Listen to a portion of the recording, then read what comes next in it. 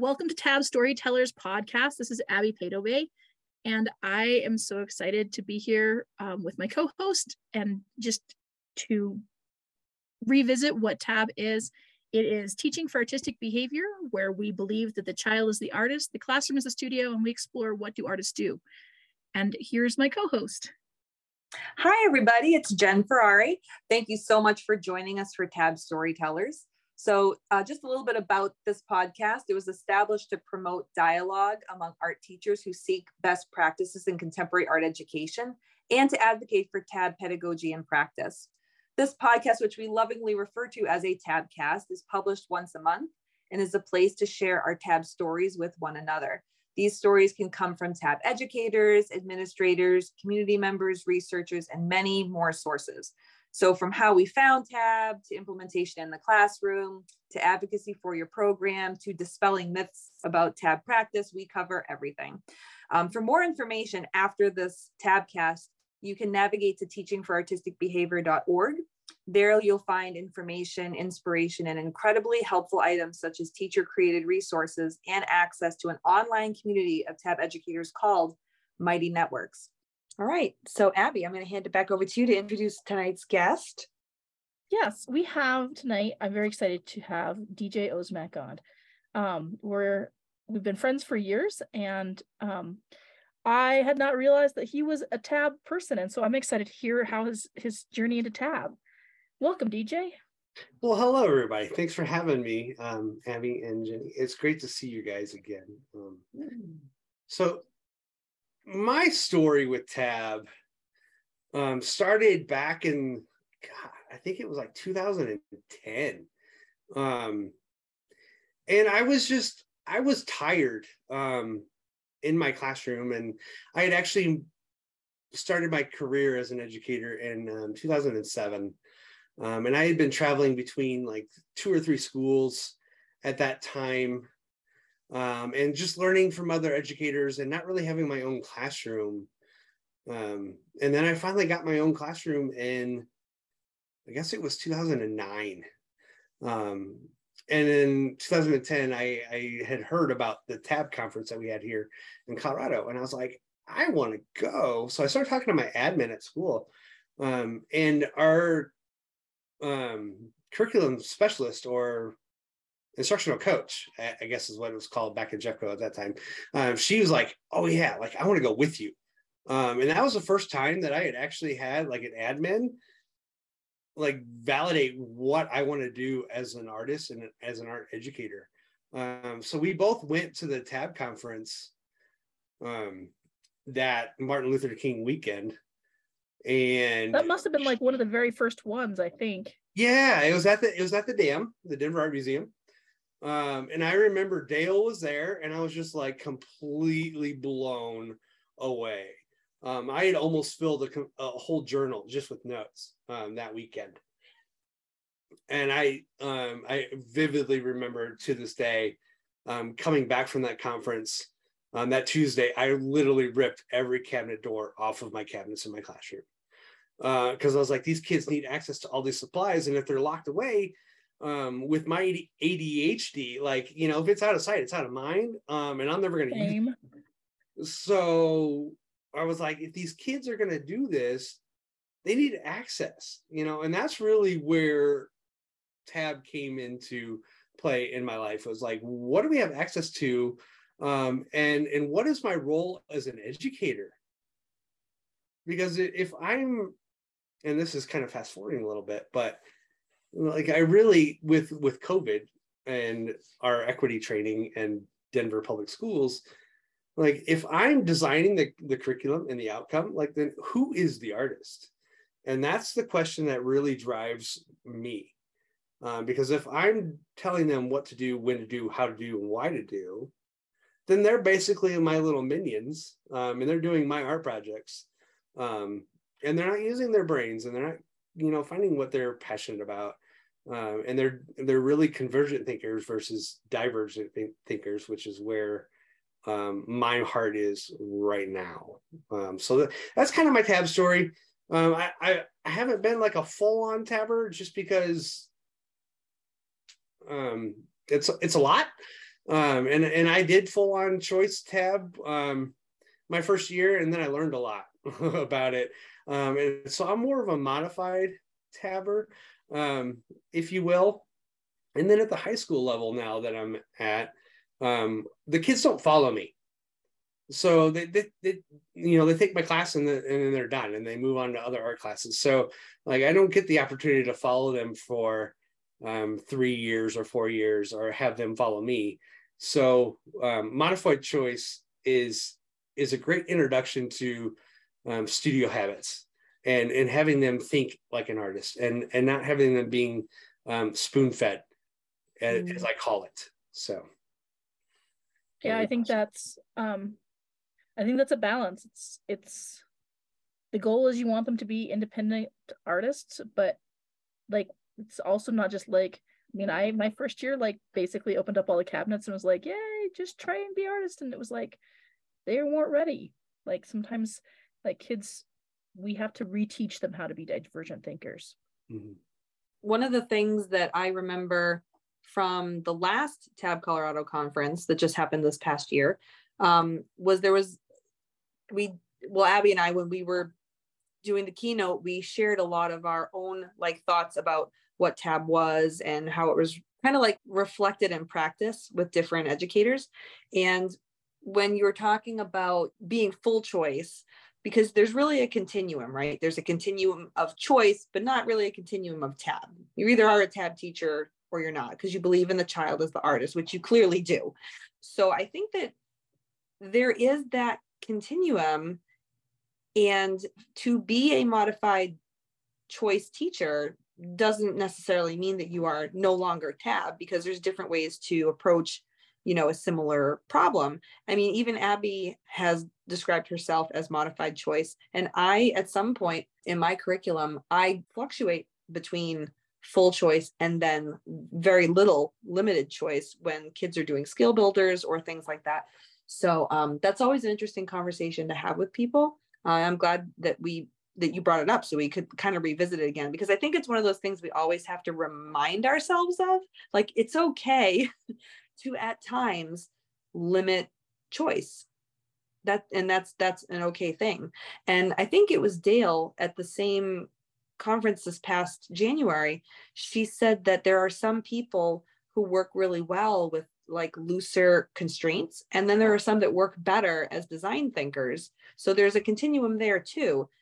Just something to, I think keep in mind, because we all think differently. Yeah, I mean, I totally 100% agree. A lot of my students, and this is why I'm not like a full-on Tab teacher and do modified choices, because a lot of my kids, and I don't know if it's the pandemic that caused this, but a lot of them, if you give them too many options, it becomes an excuse to procrastinate.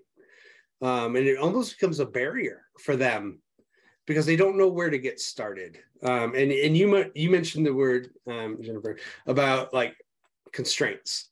Like, I don't want to necessarily limit what my kids do, but providing constraints for them gives them enough of a structure for them to then springboard off of that. So another caveat of my teaching is being an artographer and really giving our kids that ability to become the artist, the researcher, and the teacher, which then transitions my pedagogy into more of a collaborator, or a curiosity cultivator, which is what I refer to myself. So I'm not a dictator anymore, and I'm not designing the outcome, but we set our constraints on, okay, so you're going to pick a medium to work with, so that they don't have 15 different options, but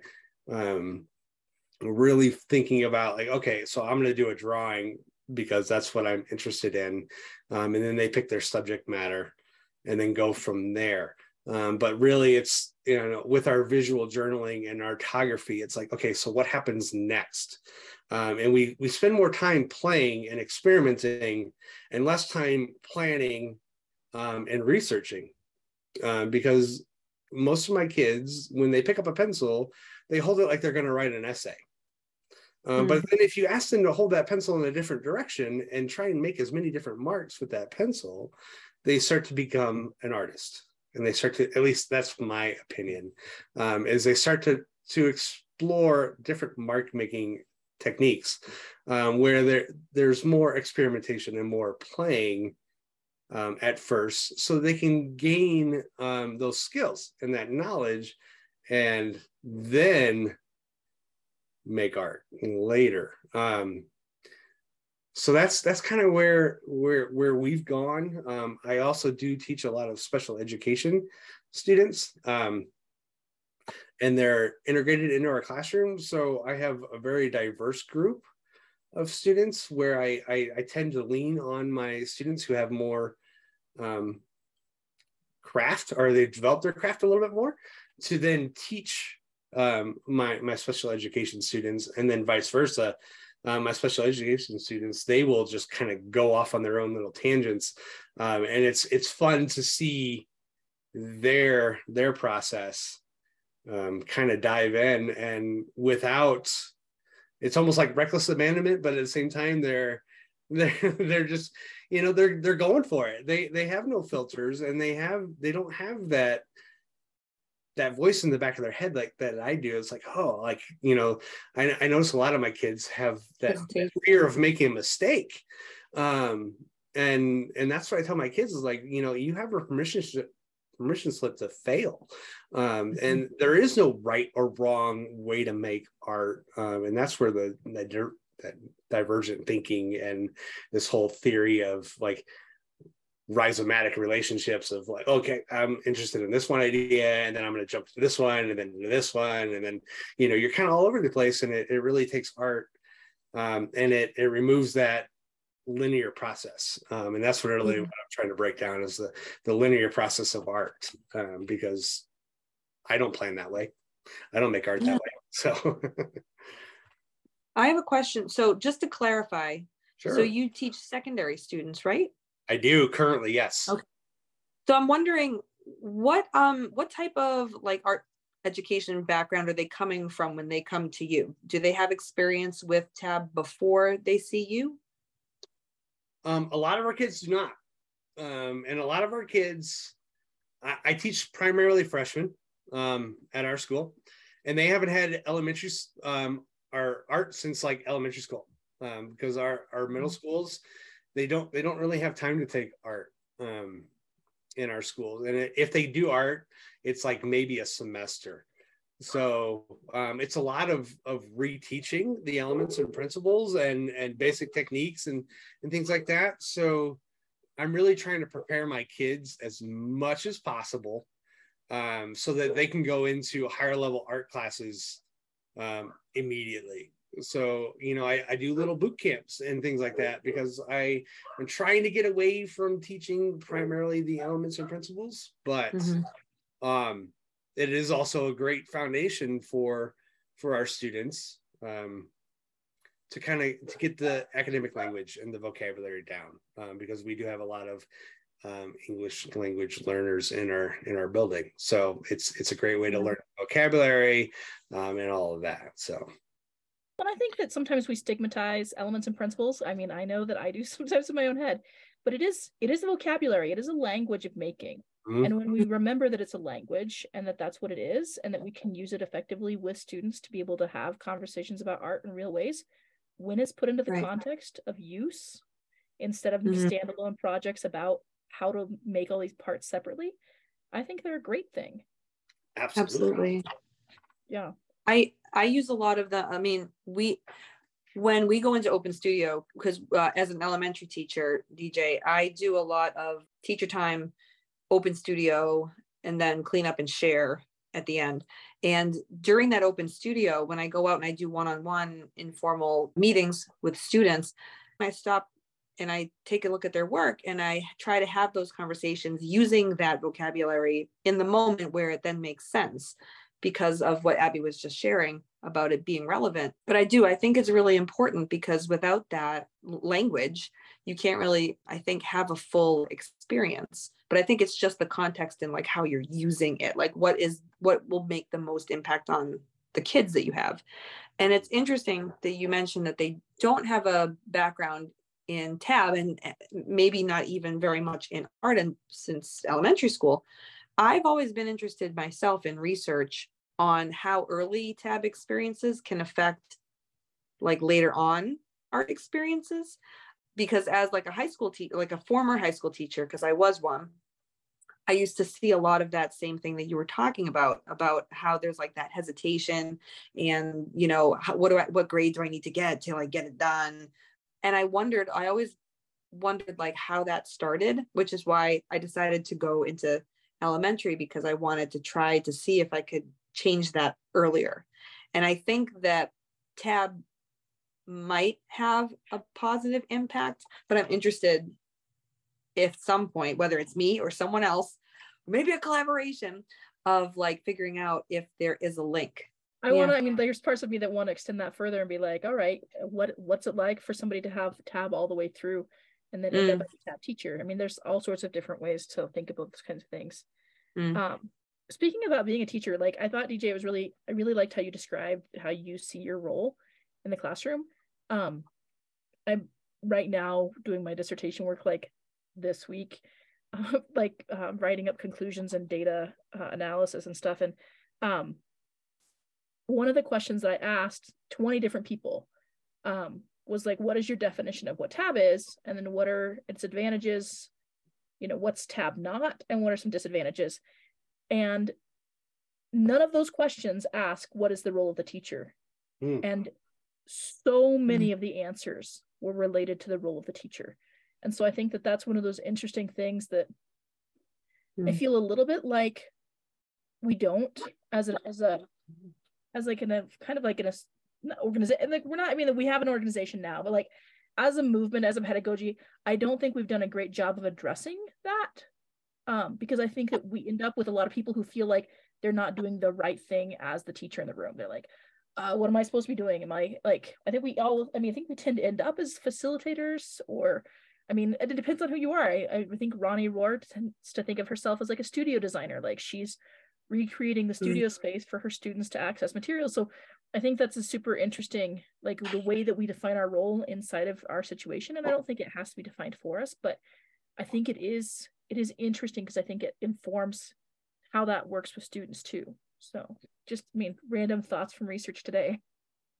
Yeah, I just to build on that, like, so coming out of the pandemic, like the pandemic just shook everything up for me. It really made me question what I'm doing in my classroom. And then all the research that I'm doing, what I'm finding is like, I don't have to be the expert in the room. This banking model that education has been for, hundreds of years, where the teacher is standing in front of the room and depositing knowledge, into the heads of these students. It doesn't necessarily have to be the case anymore. And learning alongside of our kids empowers them a lot. And we're there to learn with them, especially if we're talking about being more like culturally responsive in our classrooms. And with all the contemporary artists that are out there in the world, I was raised and taught and, about the canon. And all the dead white guys that made art, and then we built the elements and principles off of that, and that's what we taught. But nowadays it's like, okay, well, I'm the minority in the room at my school, so it's like, okay, so what other artists are out there in the world, and it becomes an exploration, and it becomes a great task for where, okay, like, great, you and I are going to collaborate together, and we're going to learn about artists from all over the world, not just right here, in America, or Anglo-Saxon art, and things like that have been,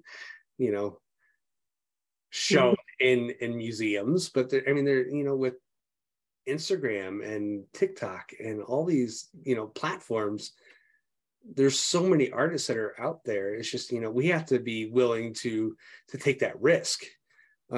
So I really don't want to be that dictator anymore and be like, okay, we're going to do this assignment because it touches on, line, shape, and color. But, it's more about our students forming their own identity, and using art as a vehicle to learn who they are as a person, and what they like and what they don't like and what they're not good at. And then giving them enough confidence to continue that pathway and learn, how to express themselves non-verbally through image, and we've always focused on, our art as an outlet, we express ourselves through art, but with TikTok and all these in Instagram, art almost becomes an inlet, where you're gaining so much about the world, and the world is so connected through imagery and through, music and all these other different art forms. It's like, okay, so how do we learn how to like pick this apart and figure out who we are as a person and what we like? And that's my role, is to help these kids become more fully human, and learn what they like, what they dislike, and help them form their identities. That is so interesting. So I just thought of something. Listening to you talk right now reminded me of a recent event that happened in my classroom. One of my fourth graders came up to me one day and she said, "Mrs. Ferrari, I think I have a good artist for you to share during Artist Inspiration." And I was like, "Really?" And so she was telling me about this person that she had seen on, I think it was YouTube, and she shared like why. And I was like, that sounds awesome. And I think for me, those are like the most exciting moments, is when our kids, like our students, start to then like take ownership over their curriculum, like their education. And the way that you kind of were just talking about it, it made me think that a while ago, before we had, the internet and social media and all of this, the teachers were the gatekeepers of the knowledge, because we had it in textbooks and for past education, and it wasn't something that everyone had easy access to. But now everybody has access, and it's like right there at your fingertips, like all the time, and you're constantly being flooded with it. So, I mean, for us to not use our students as a resource and to think of ourselves as the expert, I think is foolish, because anybody could be an expert in this regard, where we're like sharing information and knowledge with each other. And I'm excited to see, I think, education in general go more in that direction. And I think that this is the start, like what we are doing. So DJ, I know, and if people don't know DJ Osmack, if you are ever at a conference and there is a lounge and there are people with giant journals, one of them is probably DJ. And so literally, DJ just has the most intense visual journaling, like daily practice that I've ever seen. I do not have a daily practice like DJ has a daily practice. And so how do you manage keeping that spark for you? Well, so that's a really good question, Abby. Yeah, and I can't wait to hear the answer either, because I've seen your journals in person too, and they're phenomenal. Yeah. It goes back to college. I remember when I was in school, or even high school, like, they're like, oh, like you can journal, but nobody ever really taught you how to journal. Like there's so many different ways, and I always use my journal as a plan, as a jumping off point for larger artwork. And then I met Sam and David and Eric and Michael, my journal gurus. And I owe everything to people who are listening. That was the Journal Fodder Junkies. Yeah, it was the Journal Fodder Junkies, and then we've kind of branched off and made our own, group, and we're building and building and building. So I wanted to jump out of my comfort zone and get off of canvas. And it really started with the idea that my artwork never has to be finished. So there was a pedagogical shift or a mind shift or a paradigm shift, whatever you want to call it, from being finished versus my work being resolved, which gave me a permission slip to continue to go. So in my journal work, I was starting to buy 600-page journals. And I set out to start one, and it just so happened that I started it in January of 2020. And that journal really didn't start blossoming until March 13th of 2020, which was my last full day of school before we kind of shut down for COVID. And went on our extended spring break, which ended up being a year and a half, basically, of remote learning. So that was my jumping off point. And what I started to do and use that journal for was really kind of just documenting my own experience of teaching and art and what I'm curious about. And once I started working on 20 to 30 pages at a time and just repeating those steps, because that's what it's really about, is, and I call it slow motion multitasking. So when I start my journal, it's 20 or 30 pages at a time. And before we jump on this call, I had actually started my third large journal, and it's got 600 pages. And my goal is to get that thing done before March of 2024, because I want to do 600 pieces of art in a year. But if I think about it as one page at a time, that's a pretty daunting task.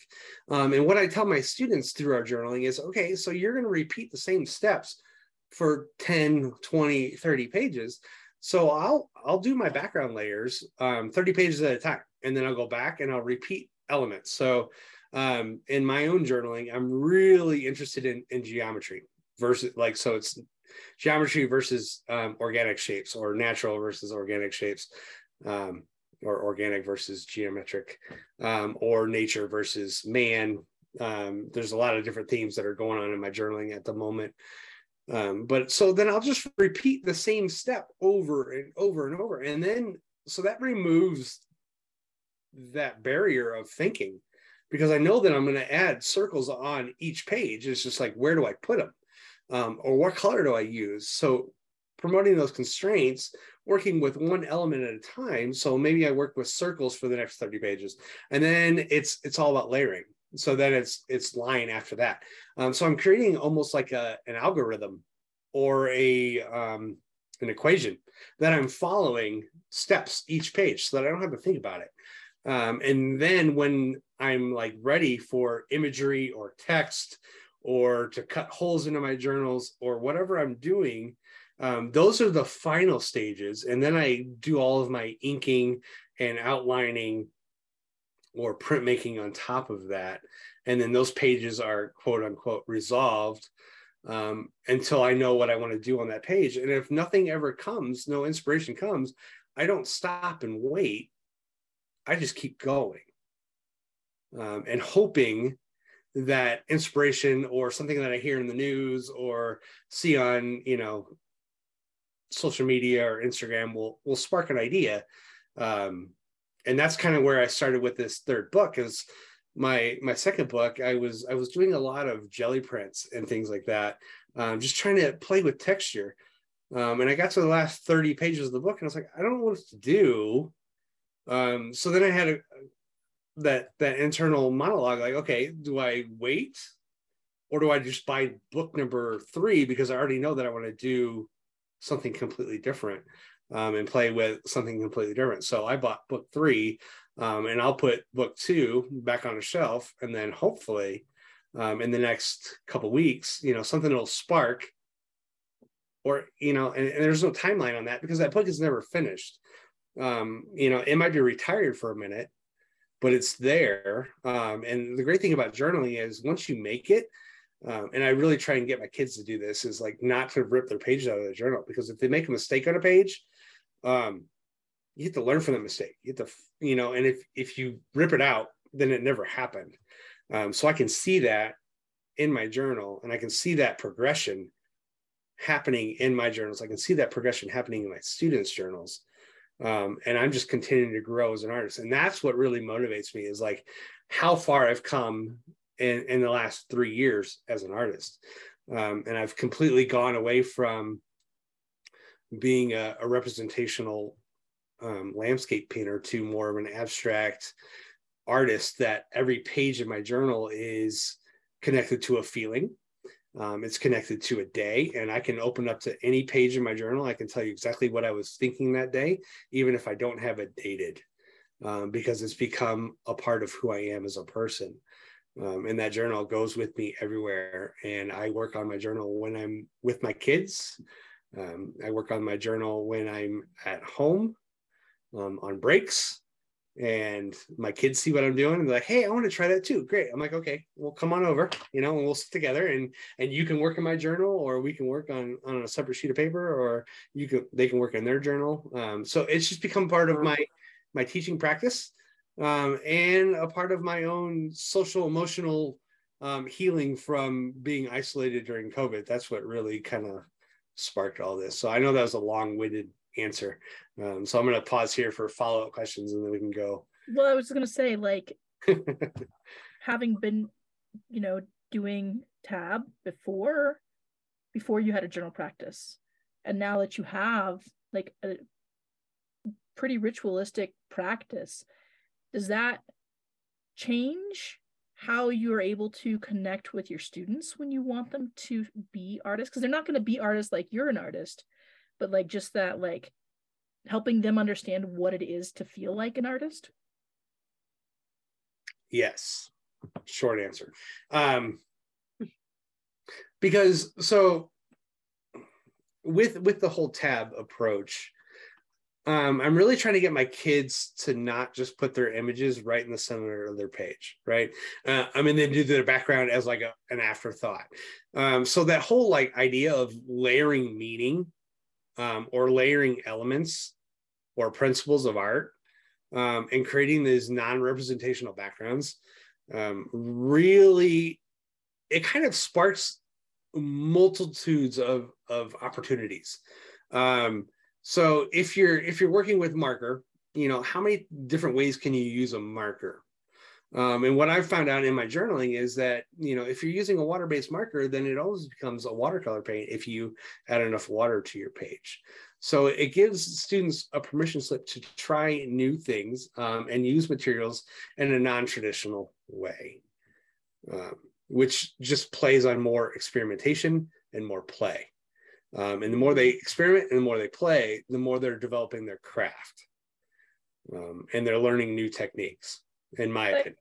And that goes back, I wrote down at the beginning, I actually made a note. Jen is the one who makes notes. I am not a note taker, but I actually wrote this one down because in the research that I'm doing, part of it is I'm researching the founders of Tab, and John Crow was modified choice. And he'll tell you now he's modified choice. He goes, if I went back to the classroom today, I'd be modified choice. He goes, it's too much for me to have everything out all at once. And so he would do things by quarters, but he developed what his version, he calls it his version of Tab, but it's called Play and Care.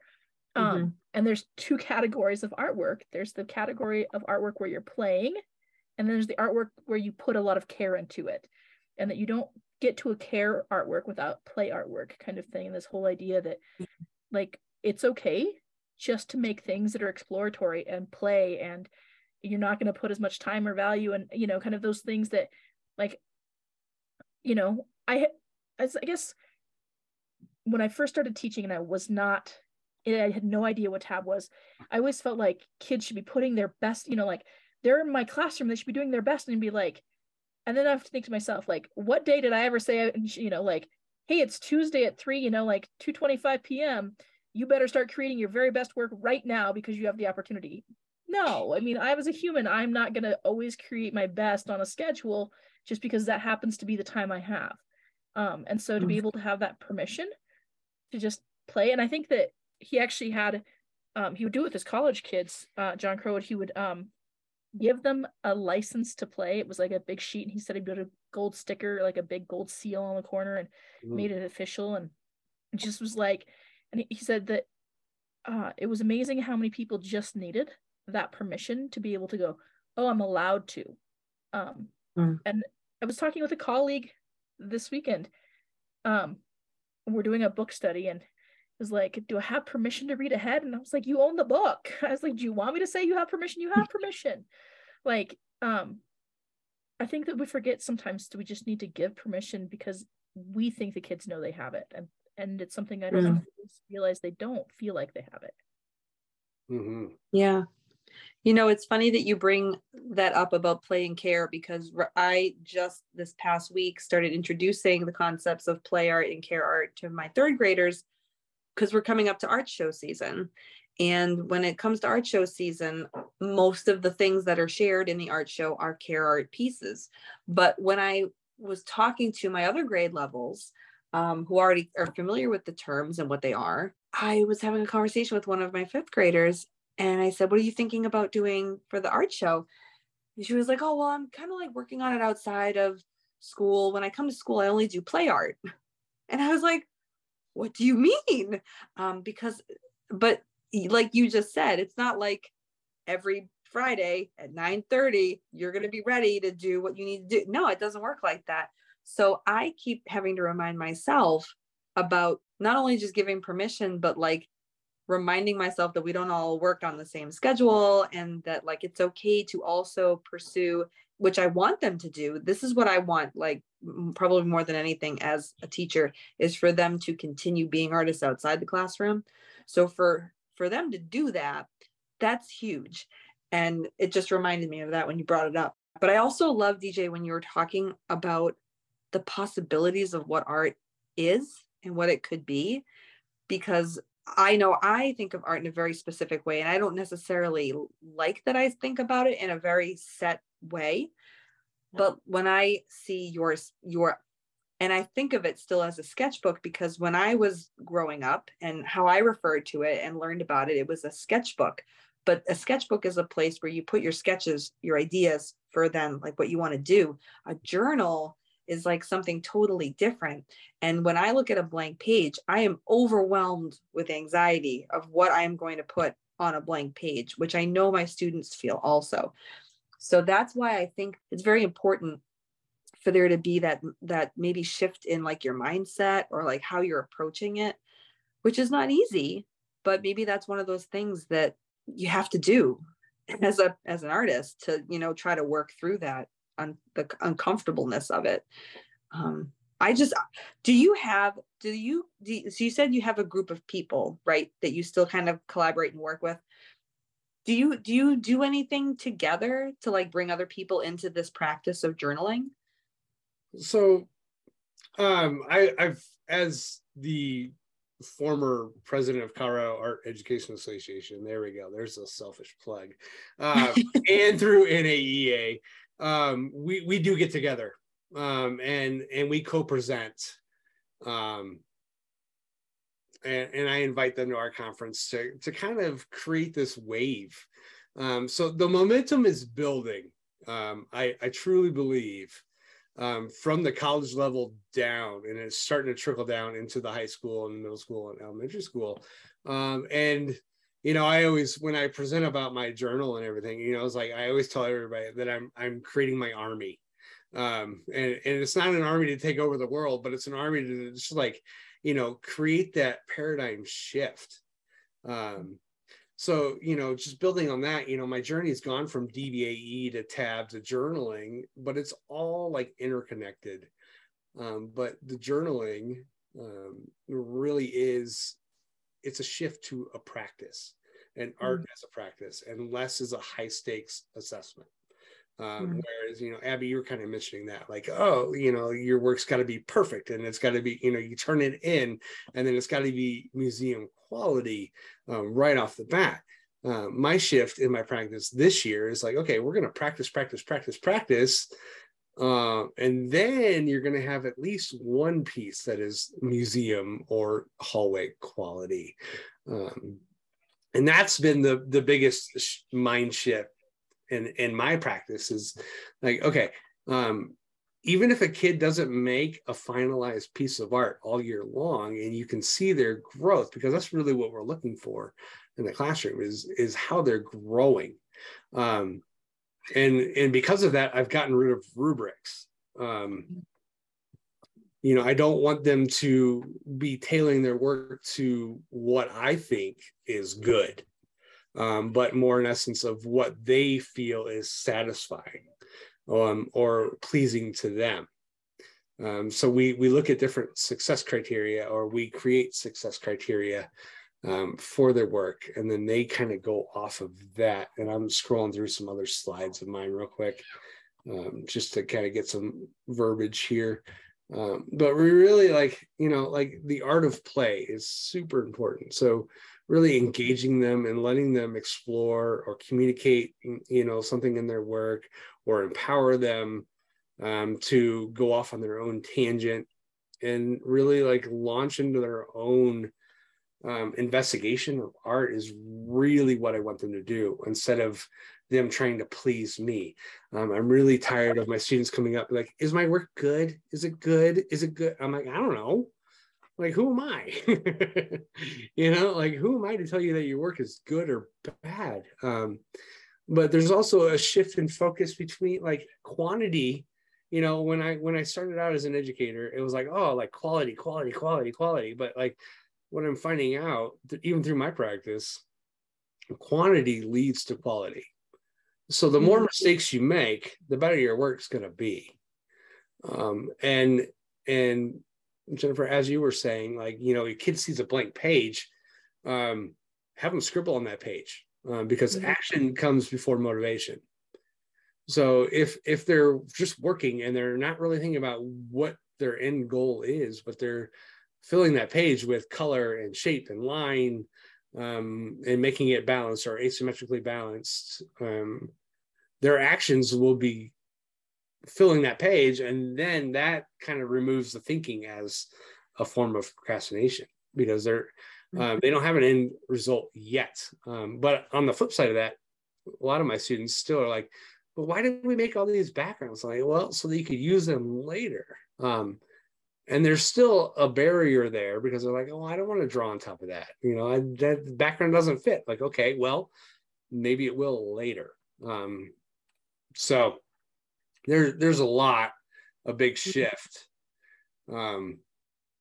in that, and I can't remember where I was going to go with that. But like they're studying their own personal goals, and they're finding their own interests and recruiting their own interests, and it also becomes like a sustaining effort, because they're like, oh, that was really cool. I'm going to redo that, or I'm going to try and improve on that. And a lot of my students will do things that I never would have thought of doing.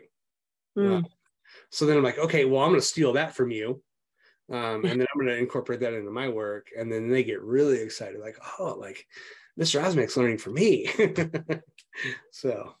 Yeah. Oh, I love that. That's one of my favorite things to do is when I get to tell a student, I learned something today from you, and I actually started a bulletin board in our one of our hallways that it says students becoming teachers in the art room, because that's what I really want them to do. I want them to take ownership, but I also want them to do the teaching.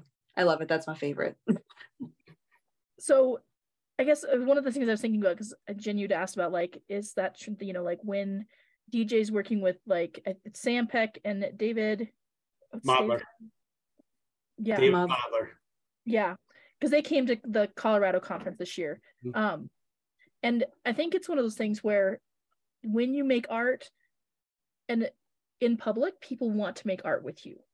And so DJ has a practice of just like doing it in like a hotel lobby. Like he's going to be at NAEA this year. And I'm betting that if you stumble across somebody making art in a journal, it's probably going to, or somebody's going to know DJ's around. But also that like my own, David, my kid, was at that conference. Oh, my girls, they're being naughty. And they, Sam and Dave, are now on a journal exchange with my son. Like, that's awesome. so there's journal exchanges that can happen But I think that that's also one of those things where practice inspires practice. And so I appreciate you like sharing how that works for you and your students being able to like inspire each other too. Abby, did you say that DJ was going to be at the convention this year? Yeah. Are you running a session, DJ? I am not. Dave and Sam are. I think it's a pay ticket one though. Yeah. Oh, okay. I'll just jump in with them and just be like, hey. It was really cool because they sent me a video on Instagram the other day. So they had given me a journal, just a little paper one. It's like 8 by, I don't know, 6 by 9 or something like that. They gave me 2 of them and they're like, here, fill this. So of course, being me, I was like, oh, I'll fill this in a week because it was only like 50 pages. Well, they were installing a show at Sam School. I think it was, I can't remember what it is. Dartmouth or something like that. UMass Dartmouth. Yeah. And they sent me a video. They're like, hey, like your artwork's going up. And I was like, this is freaking crazy. So my journals are actually going to go, my 2 big journals are going to go with them probably after convention. And then we'll be installing the next show. But that was kind of what was, so Abby had mentioned these. So we all have these little like 4x6 journals. And I give these to my kids a lot. And I have like 10 of these that I'm working on. And I literally filled this in a week of Thanksgiving break. And it really is just like a recipe book of how to use line and pattern so that I can incorporate this into my work. So this is my playing that I do. And then you'll see that I'm starting to add like layers on top of my lines with alcohol pens and highlighters to create different designs. So this is one of my practice books, and then just to play in my journal. So then I have my regular journals that I'm like, reckless abandonment. And I don't care what they look like, but I also want to have recipe books. And through my tab lessons, I tell my kids we're creating through their journals, we're creating creative recipes basically. So on how to use line, shape, color, contrast, all the elements and principles so that they can then mix those ingredients together to make amazing, wonderful, original works of art. And having those pages, Jen, you mentioned it probably a couple minutes ago, the sketchbook. I still use the word sketchbook. The sketchbook is more prescribed activities where we're practicing, like, oh, I want you to fill a page using, diagonal line, straight lines and curved lines, or, a combination of all different lines. And then we have journal activities where it's more open-ended and more student choice. So using both of those terms, sketchbook and journaling in one book, the kids know that when, okay, we're going to do a sketchbook activity, they know that I want them to do what I'm modeling so they can learn those techniques and those skills. And then they have opportunities just to play in their journal as well. I like that idea. I've always told the kids, that's always why I've like struggled with elements and principles, because I always felt like I'm teaching lessons about an ingredient, and it was like, it's like just setting the flour on the counter and going, well, you better know what this does. I mean, without anything else, it does line, that kind of thing. And so like, I like the idea that creating spaces for kids to understand how they interact and how you can use them in functional ways, because you can make everything when you have the right ingredients kind of thing. And I always told my kids I'd give them extra credit if they could figure out how to make an artwork for me that didn't use any elements or principles. In all the years I've been teaching, nobody's ever been able to manage it. So I've always figured that no matter what they do, they're going to have those things in them and we can have a conversation about it. But I didn't need to explicitly teach them for a long time, because it's just, until it's a part of the artwork and the conversation, it's not a vocabulary. I'm not going to teach vocabulary for the sake of vocabulary, because out of context, it's not meaningful. Do you have other things that you want to share with us before we're done? Jeez. What do you really want to share, DJ? What do I really want to share? Okay, great. That's a perfect question right here, because I got the answer. That the student is the artist. The student is the researcher. And we have to be responsive to what they're interested in. And here's why. So I was reading a book, Equity by Design, by Chardon and Nova. And this quote has changed my life. So I'm gonna state this quote, and I think it's gonna be a great way to end. But if students are only ever taught how to follow directions, take orders, and follow along, they will never be creators and thinkers, makers and writers. They will never learn the power of their identity, their own thinking, and their voice. They will be governed by those who continue to have power and privilege. And students will never have the opportunity to speak their truth. And I feel that as an artist, as an educator, it is our responsibility to help these students, find who they are as a person, and reach their full potential. And I know that they're not all going to be professional artists, but the skills and the confidence that they gain in our classrooms are going to help mold and shape the future. So I want them to be free of burdens and self-doubt, and take that creative risk. Well, thank you, DJ, so much for sharing that, because I agree with that sentiment as well. And I think it's a great way for us to continue moving in education that's centering on the child. Absolutely. Yeah, thank you so much. I think as a slight housekeeping note, because although this will definitely get published before NAEA happens next month in San Antonio. It will. Yes. It may not happen until next week. So if you're hearing this podcast now, we recorded it on the 19th of March, just so you know. But we are, there is a tab dinner at the NAEA. And if you're not familiar with the details on that, they have been posted on, is it on Mighty Networks? It's on Mighty Networks. It's on a number of Facebook groups, tab we should groups. Make it an event on Mighty Networks.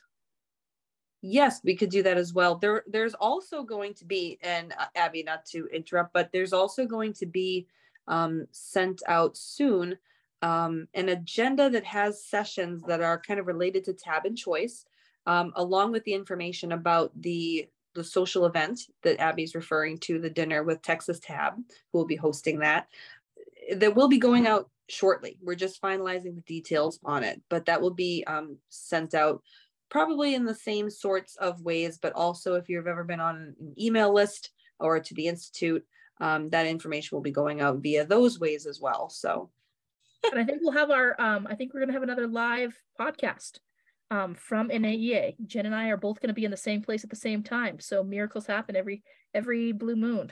Yes, and we're going to have quite a few of the Texas Tab people with us, so they will be featured on that podcast. And then just really quickly, I wanted to mention that if you're still looking for connection outside of convention or here just listening to us chat with our guests, you're always welcome to go to the teachingforartisticbehavior.org website, where if you just navigate to the top right hand corner, there's a little blue button that says join our community. And when you click that button, it takes you to Mighty Networks, where that is our online virtual platform of educators that come together to share all our best practices with one another. So you can always go and do that as well. And I just wanted to say that I've been digging around on Mighty Networks this week, and my many other places I've been digging for information in my research. And the files that have been kind of floating around behind tab folks from Yahoo groups through into Facebook land and now onto Mighty Networks have followed and migrated over to Mighty Networks. And so if you are ever like that play and care curriculum thing that I keep hearing people talk about, or all of these different resources or you're looking for resources, if you check out the file section on Mighty Networks, there's a lot there that you probably didn't know existed, because I didn't. So just as a resource announcement. So thank you, DJ, again so much for joining us. We really appreciate you and your time. And yeah, just thank you. You're very welcome. And, you know, for those of you that are listening, if you do happen to come to NAEA, you know, come find me. I'm happy to share my journey and my journals. So yeah, I would say, and the journals are amazing. So yes. Thanks so much, DJ. Have a great night. Yeah, you too. Thanks. Bye.